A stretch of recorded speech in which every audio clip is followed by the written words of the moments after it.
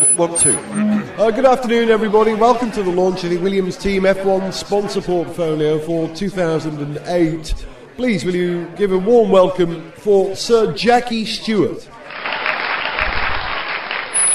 Hello there. Glad to see so many of you here today for this important change in the direction of F1, and in particular the Williams team. You may have heard recently that I was worried that the ongoing spying scandal in F1 between Ferrari and McLaren would scare many sponsors away. Well, that is true.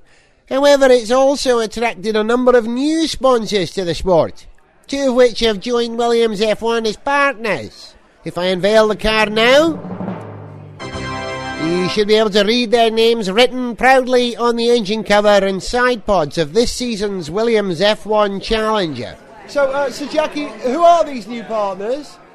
Well, Slater, Nazi and Ledger are a group of lawyers who specialise in representing clients accused of industrial espionage, and Micro.uk are a British technology firm who are world leaders in developing bugs and gadgets used in spying. And now that I've told you that, I'm afraid I'll have to kill you.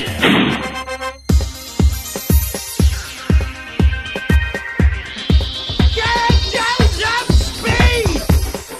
Hello, welcome to Gareth Jones on Speed. I'm not Zog. I'm not Gareth Jones. I'm not. Oh, that's tricky. I am Richard Horton, That'll but do it, maybe yeah. I won't be later. I haven't decided. Hi, fellas. You have a good summer break? Pretty good, yep. I had a fantastic summer break. Yeah, I went away on holiday, which was nice. Hired a little Fiat Panda 1.1. It's like a little donkey of a car. Just wouldn't stop. Great. It was great. I loved it. And then I came back. I went to the Goodwood Revival as well, which was That's good. it's fantastic. I've never been before, and it is amazing. And to see all these old cars going around and being driven properly. And I bought a 50 quid 3-piece suit from Camden Market and a hat. And very nice you looked in it too. I showed you the pictures, didn't I? And it was great fun. And the racing, I mean, people properly going for it in these old cars. And the only sort of slight blot on it was Martin Stretton, who people might know as a big noise in the kind of old car racing world. Had a this crash. massive off, and it was really quite sickening. You felt this knot in your throat because he properly went off, and they weren't replaying it on the big screens or showing the site of the crash, and they had to cut the car apart to get him out. But amazingly, he got out with just a broken elbow, which is incredible. But the worst thing was, I know those old cars aren't quite as. No, they're not. It was apparently what happened was one part of the safe dashboard sort of bent round in one way, and the other part bent round the other way. He was just left in this little sort of triangle survival cell, but that was not by design. It was pure luck, and it was the steering wheel as it sort of bent round out was where it shouldn't have been that clipped his elbow and broke it. But the worst thing was I met Martin Stretton a while ago. I had to go and see him at his place in Shropshire because we were talking about borrowing some of his cars for filming. And I was on my way there with a colleague, and I was desperate for the loo. But we're in the countryside, and there was nowhere to go. And I said, I can't turn up. Except the countryside. Well, here's the thing. So I said to my mate Jim, who I was in the car with, I can't turn up and go, hi, nice to meet you, I need to use your loo. It's just a bit rude. And I can't arrive and go, hi, I'm going to try and talk, because all I can think of is going to the loo. So we stopped in a gateway, and I relieved myself in a gateway. But, of course, there's no sink in a gateway, so I couldn't wash my hands. So then we turned up, and then I shook Martin Stretton by the hand, and I thought, oh, that's such bad form. It's okay, as long as you don't tell anybody. And it doesn't well, get back to him. but Jim knew, because we were talking about all the way there. I was going, oh God, okay, we're going to get here, and that's fine, okay, so let's meet Martin. So I shook his hand, and afterwards I said, Jim, I shook his hand, and I'd just been to the loo in a gateway, and all I could think of when we found out that he was all right, and I was like, oh, thank God Martin Stratton's all right. What happened? How did he suddenly go off? And I thought, what if he just went, hang on a minute, that tall bloke I saw earlier on, I've met him before, and he shook his hand and got wee on my hand. It's your fault, Richard. So it might be my fault. I love the Goodwood Revival. I went a few years ago and had an absolutely wonderful time. I took the kids with us. Violet and I both went, and our 2 kids, and I took a load of outfits for them to wear, knickerbockers and flat hats and stuff. I don't know if you know about the Goodwood Revival. I would imagine if you're listening to Gareth Jones on Speed, you do, but it's kind of like a fancy dress show. It's all period cars, and everyone turns up in period dress, and if you're wearing period dress, you can get into the paddock and touch the Ferrari Lancia D50 like I did. Oh, that was it.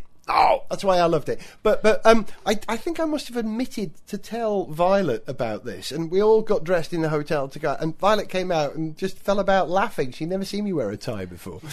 Didn't realise there was such a thing as like a fancy dress car meeting. How she could not even imagine such a thing when it's so perfectly obvious to the rest of us, I don't know. Anyway, I love that the Goodwood Revival happens every year, but whenever it happens, I feel a particularly strong pang of regret that I no longer have my 1965 Volvo P1800S, which would be just old enough to qualify for the old car paddock. Yeah. And it was just a lovely car.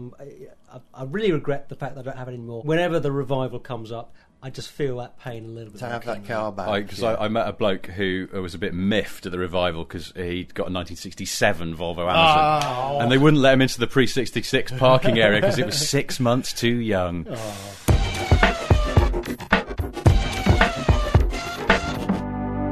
I just want to read a mail I received today at 12:47pm from a listener who I'll just call Tim.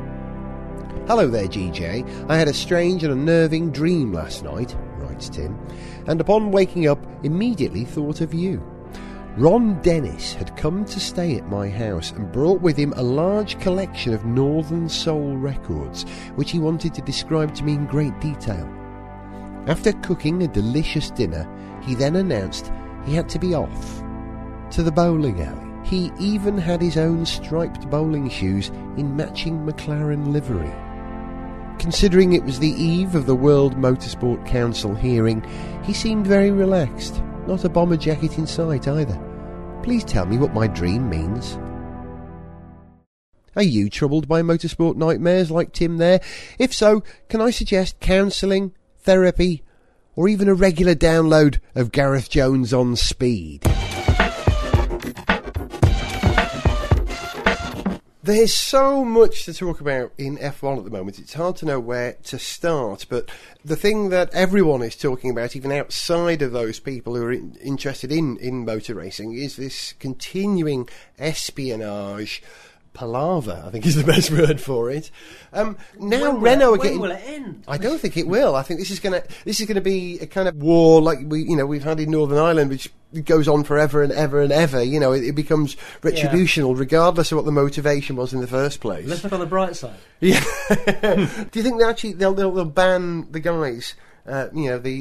In the way that they banned the IRA from using their own voice on TV, do you think a spokesman from Ferrari or McLaren could be banned from using their own voice, and that Jean Tot's voice will have to be done by an actor or something in future? It would make the post-race conferences quite interesting if that's what they were going to do with the drivers as well. Which I'm with Jackie Stewart on this as well. Did you hear him saying it's unfair the drivers are pulled into it? And I think he's right. You penalise the teams, take away championship points from them if you must, but leave the drivers out of it, since as Jackie said, they are just doing their job with the equipment that's given to them.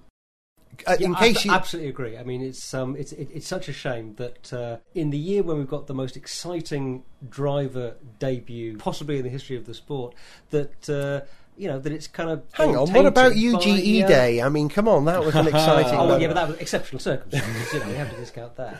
They might be tainted by all this rubbish. The other thing is, I'm just getting really, really bored of this. It's really dragging on. It's dragging the sport down. It's rather like what's happening in cycling, Tour de France, all that kind of scandal. This is not good for the sport. And I just suspect that people are making a bit too much of this. Yeah. Bottom line, I do not know what's going on, and I've kind of lost the will to really find out. Well, here's the thing. But I don't believe that McLaren, as an organisation, have done anything terribly wrong. No. Clearly, some individuals have done. I'm sure some individuals have done some dodgy things, and maybe the team's been a bit slack in keeping some eye on people. I don't know, but I just don't believe that McLaren have done anything horrible. But that is the thing, that this controversy and how it's in the press and the wider world now has become bigger than the actual crime it's supposed to be investigating, which I can't even remember what it was. I think somebody stole a pencil from someone else. It's ridiculous, isn't it? I mean, it's become so political and so complicated and dragged on for so long. And let's be honest, we've said this before on the show, that it's not like it's the first time that there's been a little bit of what you might generously call data exchange under the table in F1. And but now this has become this huge issue. Perhaps it's because this is a great F1 season. It's been interesting. It's stayed interesting, which is half the battle, because often it doesn't. And because of that, F1 is very popular and in the headlines anyway, because of Hamilton. And so the good is in the headlines, and then the bad has to follow. I don't know. It would be a real shame if good news is kind of sucking the bad news along in its slipstream, if you like. Which brings me to aerodynamics in Formula One again. You see, it's true, guys. But this continuing development on the cars. I don't know if you watch it. I've been trying to watch the racing and the sporting side of it while all this is going on. There are still some new ideas appearing in cars all the time. Have you seen that the Ferraris now have wheel covers on the front as well as the back? They look silly. They look awful. Really bad. Was it me, or was it at Italy? They'd put a design on them to make them look more like sort of cross-spokey. Yeah. They're like they painted wheels on. Yeah, which is even worse. Which, coincidentally, did you see that revised mini Enzo that Ferrari developed? They said, look, this is what the Enzo's going to be like in 10 years' time. It was like 3/4 of the size of the Enzo. Everything had been scaled down, and it was a model, but the wheels were painted on in exactly the same pattern as on the wheels of that Ferrari car. So there may be a promotional. Well, they do that sometimes with design models, which that Ferrari road car thing was, because they just to give you that sort of sense of scale. Not as bad as I was talking to a mate of mine who was at the Frankfurt Motor Show, and Honda have got this Accord concept there this week, and apparently it's such a glass fibre mock-up that the exterior door handles are just bits of cardboard stuck to the outside and then painted silver. Where are we going with that? Sorry, quite literally as a mock-up. I tell you what this whole thing reminds me of, though, talking about that. There was a legendary American stock car builder who he came up with all kinds of little workarounds, little ways of bending the rules. And one of his good innovations was in one season when the authorities couldn't quite figure out why his cars were going so quickly, because they have to be. They're stock cars. Yeah. They've got to be pretty close to the road cars. Yeah. And every race they were scrutinising the cars, they were having a look. They just couldn't figure out why this car, that appeared to be almost identical to the original road car, was so much quicker. Can I offer up the answer? Yeah, I think you must have told me this.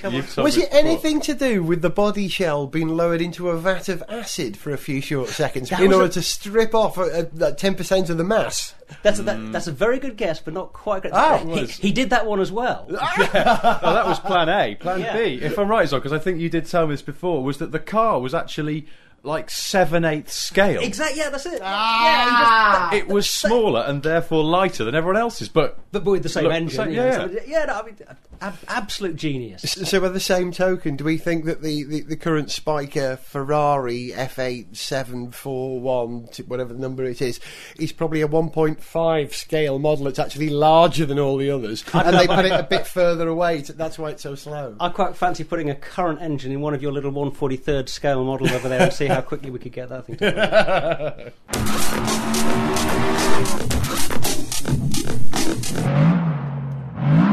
We're talking of scaling cars down. The Mark III Ford Cortina, they started exporting it from Dagenham to Japan, but Japan has car tax laws relating to the width of a car. Yeah. Now, the Cortina was just a few millimetres too wide for the Japanese tax bracket they wanted it to fit into. So the body shells for Japanese spec Cortinas were taken off the line after the body in white assembly weldy bit and clamped to within a millimetre of their lives. So they just squidged them down a little bit, because it was mills. It was literally just mills, so it's just enough to just squeeze it, because the tolerance is just down just a little bit, and then they were legal. They could just have got a couple of big lads to lean against them. Exactly. Well, that's what they used to do. I'll tell you what they used to do with the Sunbeam Tiger. You remember that Roadster thing? Yeah, in the great V8. Chrysler V8. Lovely. Yeah. And Rob Newman's got one. Has he? Yeah. Is it hilarious? Or is it thought-provoking and yet political? He's Robert Newman, though, isn't he? Does he feel rather guilty about it? Because I saw a stage show of his that was all about the history of oil and geopolitics. Hang on, whoa. He's got a V8 sports car. He had an Alpine. Oh, okay. He had an Alpine. And then he came to me about 18 months, 2 years ago, for advice on how to run the first carbon-neutral tour. Yeah. Well, I was going to say, in all seriousness, we're not going to have a go at him for being a hypocrite. No, not at all. Because he's aware of some issues, but he also likes cars. He likes his car. Like that. So what was I saying? Oh yeah. So Sunbeam, what was it? The Alpine was the 4-cylinder one. Yeah. And then there was the Tiger. Tiger, I meant. The Tiger was the V8. Yeah. And the V8 was from Ford. Was it? Oh, yes. Yeah. And here's the thing. I think this is right. Email in if I'm not right. It didn't really fit into the Alpine shell. What used to happen is when the cars that were going to become V8s, they were diverted off the line, and a burly man with a sledgehammer would step in and bang out of the way some of the metal that was going to block the V8. And when Chrysler bought the Roots Group and therefore Sunbeam, they said, well, you're going to have to use a Chrysler V8 now. And unfortunately, the burly man just couldn't bash enough metal out of the way, so it killed that car. Listen, the high-tech British car industry. You've got to love it. well, bashing sunbeams, right, or crunching Cortinas. That's actually, how they squeeze the Cortina for the Japanese market, like you're saying. That's how they came up with the idea of selling it as the Ford Concertina. These are jokes, folks. I tell you what, talking about the British motor industry, I've been up to Longbridge this week. This sounds like it's probably to a joke, and it's not at all. It's actually very sad. I went to Longbridge and we were filming on the site of the old Westworks, one of the oldest parts of Herbert Austin's great empire. And it's not there anymore. It's just waste ground. And across the road you can see the Northworks, again, another part of this huge factory, once the biggest car production line in Europe. That's rubble. They're scooping away the bricks. And there's just the new Westworks left behind where the old one was, which is the one they built for the Metro in the early 80s or late 70s. And that is still standing. The mini Metro. The mini Metro. Yeah. Couldn't call it the Metro because Metro came on the tube train. People said you can't use our name. Yeah. And it's very easy to confuse a train. I'm just geeking out like crazy here. It's great. Stop. Carry on. We love it. Yeah. No, so it's really sad. So we were standing on this bit of waste ground where, once the biggest car factory in Britain was. And it's waste ground and it's rubble. It was really, really sad. But the one building that's still left on the land that's now been sold, the Chinese don't want anymore, is the new Westworks, which they built to construct the Metro in. And because it's a newer building, they left it standing there hoping to sell it to someone. But I was with a mate of mine that I work with, and we're looking across all this desolation. Then we looked round at this new building just standing there, sort of imperiously looking across devastation. And my mate just went, "That other building must be crapping itself." Oh, the decline of the British it was motor genuinely industry. depressing. It was really sad, but there we go.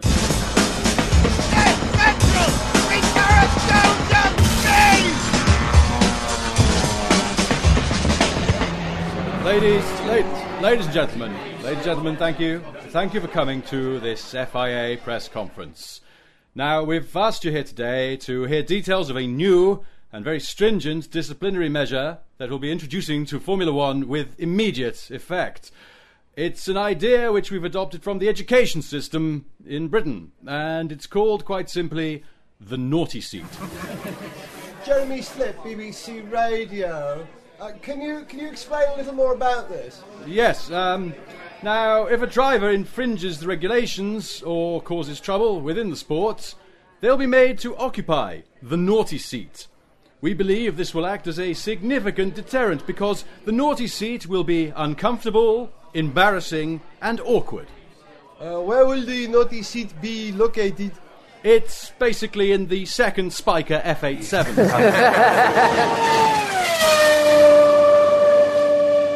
Guys, I'm going to bring this to a halt fairly soon, but I want to talk about one other thing that's going on in F1 at the moment. Dear old Spyker, or as I prefer to call them, Jordan. Still, old habits die hard. Come on, Eddie. And thank you. Once again, this once great team is changing hands in less than 12 months because they've run out of cash, basically. And it's the rather foolish but bold idea that Spyker Cars could own an F1 team and bankroll it for a year or so. Once again, has come a cropper. But they've got lots of money now, apparently, from India. Yeah, which is, and in a way, this is a very big story because it just seems to me there's something quite significant in an Indian business magnate buying into F1 in this way because we know that Bernie is keen to take the sport to new markets. Away from Europe, new markets, and so it's important for that reason. It's part of that process. There are two reasonably handy drivers from India who are rumoured to be considered at the moment. One is Naren Karthikeyan, ex-Jordan driver who'd be coming home, who can be very quick. He's quite handy sometimes. Oh, yeah. He not reliable, but quick. Exactly. He put in a couple of moments driving for the A1 Team India team in the last season of A1, which made you think, crikey, he can do it, but he's a bit inconsistent. Would he be good enough for F1? I don't know. He was all right in Jordan, but, and the other one is dear Karen Shanduk, who once again drove in the first season of A1GP very briefly, who's done a bit of GP2 as well. I think he's in GP2 at the moment and will certainly be in the GP2 Asia series, I would think. But dear Karen Chanduk is probably the most warm-hearted Formula One driver, or potential Formula One driver, or certainly race driver, you'll ever meet. He ferried me from a bar in Portugal back to a hotel some 20 miles away in Glasgow. Yeah, I went around driving people who couldn't get home. He was just one of those generally generous people. So Karen, who's a lovely guy, he's going to be doomed in Formula One because you've got to be a goddamn piranha to survive, haven't you? But it would be nice to have some more money in the Spyker team and have them back on. I think we wish them well. We'd like to see them. We'd like to see it work out well. So let's hope it's a good move. I know you guys are going to go off and probably watch the Belgian Grand Prix now. So guys, who's going to win the Belgian Grand Prix? Alonso, Massa, Kimi, Hamilton?